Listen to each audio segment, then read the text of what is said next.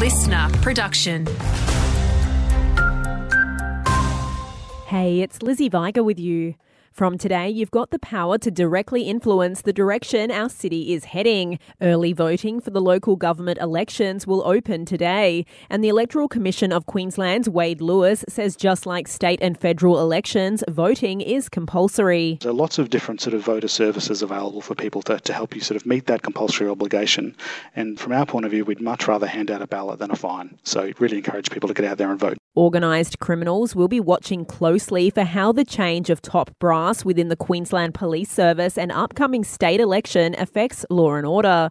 QUT Justice Professor Mark Locks says sophisticated syndicates often look to take advantage of transitional periods, and any new legislation targeting youth offenders will be of particular interest. Some element of that may well be connected to organised crime, and a crackdown on youth crime could be a crackdown on feeder gangs, it could be a crackdown also on the puppet gangs, if you like, of larger organised crime groups. $9 million of state and federal funding will go towards improving road safety near Fairfield Shopping Centre in Idalia. 2 pedestrian and cyclist pathways will be constructed after concerns have been raised about the safety of the area. Construction is set to commence mid-year and estimated to be completed by the end of the year. And with more and more Queenslanders unable to afford the gym, free alternatives are on the rise. Recent research from Griffith Uni shows that the social fitness trend is growing in popularity because it's inclusive, accessible, and a great way to meet new people.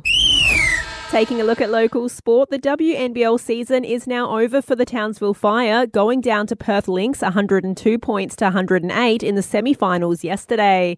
It was their second shot at making the grand final after losing to Perth in Game 1. But it wasn't to be for the Townsville girls, despite standout performances from both Sammy Whitcomb with 27 points and Courtney Woods with 22 points.